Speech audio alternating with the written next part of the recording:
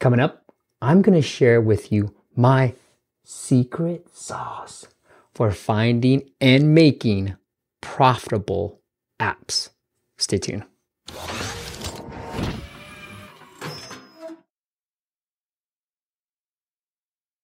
What is up, App Nation? It is your boy, Steve Pyong, founder of appmasters.com, the place you go when you want action-packed content in the app business. In this video, it is a snippet from an interview I did with Startup Circle. Check them out. It is startupcircle.co, where I share my process and my strategy of finding these app audits that I've been doing on the YouTube channel. And it's the same process that you can use to find and make highly profitable apps.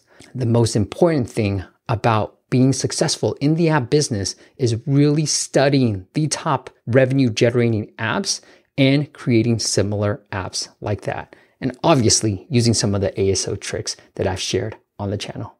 So without further ado, let's get to this interview.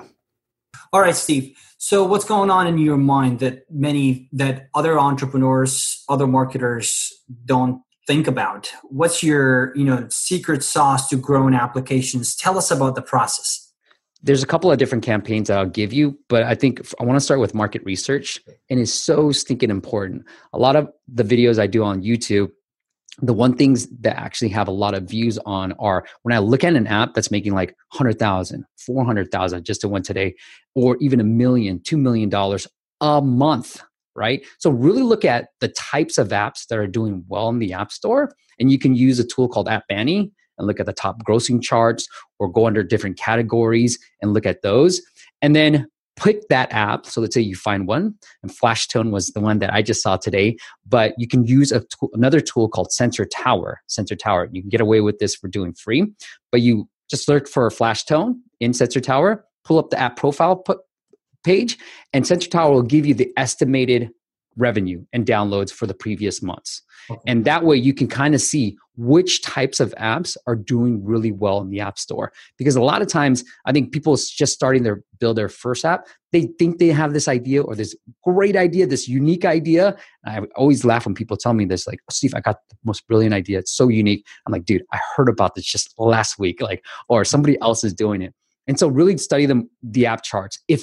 If you want to make the app business fruitful. If you got a grander idea, then go ahead. You need to raise money and all that stuff.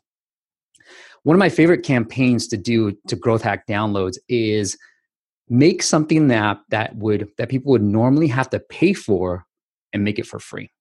So the traditional way is if you have a paid app, you make it free for a couple of days. You get press for it on a site called App Advice or BGR. So that's once again App Advice or BGR. And then you get tons of downloads, like a crap load of downloads. We've done anywhere from 100,000 to typically it's about tens of thousands of downloads. And then you obviously make it paid again. And for paid apps, you actually make more money because you hack the top charts, the top paid charts. And so you make extra revenue. Now for free apps, you have to make something that is generally paid for free. So it's either giving away virtual currency, if you're a game, a remove ads, in-app purchase. If you're a social network, it might be a little bit harder, but maybe any type of currency that you're giving away in the social network, just growth hack that. For productivity, if you're doing a subscription app, maybe giving 2 weeks away for free. So these are things where you give something away for free, you get press for it, and that can drive thousands of downloads in a couple of days. Yeah, so you just, I guess, answered my follow-up question. You mentioned press, because my follow-up question was going to be, Steve, okay, creating, implementing those strategies, but how will people know about us, about the application? Because we all have many options. We all have many applications that we can use that probably serve the same purpose in different ways. But how do we get the first 100 or 1,000 to actually see our application, help us build that network maybe and snowball effect? I mean, that campaign that I just talked about, what I've called a free promotion or pay to free campaign is what I've traditionally called it. But that is relying on press because there are websites out there that cover these apps gone free campaigns. If you want just that first initial 100 downloads, well, you got to focus on App Store optimization, which is App Store SEO for the App Store. And so having the right keywords in your title, in your subtitle, in your description, that's going to really help you rank for those keywords. And generally how I've done it, just to make sure that you get them downloads, is find keywords that have good traffic below competition. And you can use that using the tools that I've mentioned. Sensor Tower is one of my favorites, mobileaction.co, another favorite of mine. But you put in keywords that you think your audience is going to be searching for to find your app, and you put it in these tools. These tools will give you the traffic scores and the competition. So you really want to find ones that have good traffic, so anywhere from like a 30 or above, and low competition that's about 70 and higher on Mobile Action. You got to find the right medium. That's a great way of getting free organic downloads through the App Store itself. When app creators or startup founders evaluate the best channel to focus on in terms of marketing, in general, Steve, how soon should they focus on App Store optimization, the SEO of applications? Do you think it's a must-do since day one?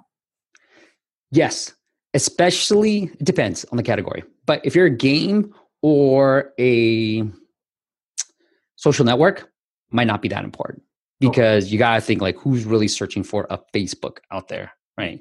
Unless you're Facebook itself, nobody's going to be like, what's the next, how do I connect with friends, right? Nobody's searching for that. And so if you're a game, it depends on the type of game. If you have a crossword game, logic puzzles, those make sense. But if you're like the next Crossy Road or a color switch, typically nobody's searching for your type of game. So probably not that important. But for everybody else, I would say day one, you got to have that on lockdown, because it is, although it's going to hit a ceiling, just like SEO, right? We'll hit a ceiling. Well, we're ranking for app marketing. Like, what else can we go after? You'll hit a ceiling, but at the same time, it's free organic downloads for you. Yeah. So if you don't have a lot of money for marketing, then you're going to need that to like drive all the initial downloads. All right, guys, that was it. If you want the full interview, go check out startupcircle.co, startupcircle.co. And if you guys want to get on a live coaching call with me, I'm actually doing it through Startup Circle. There's going to be a select few, a handful only, that are able to come. It is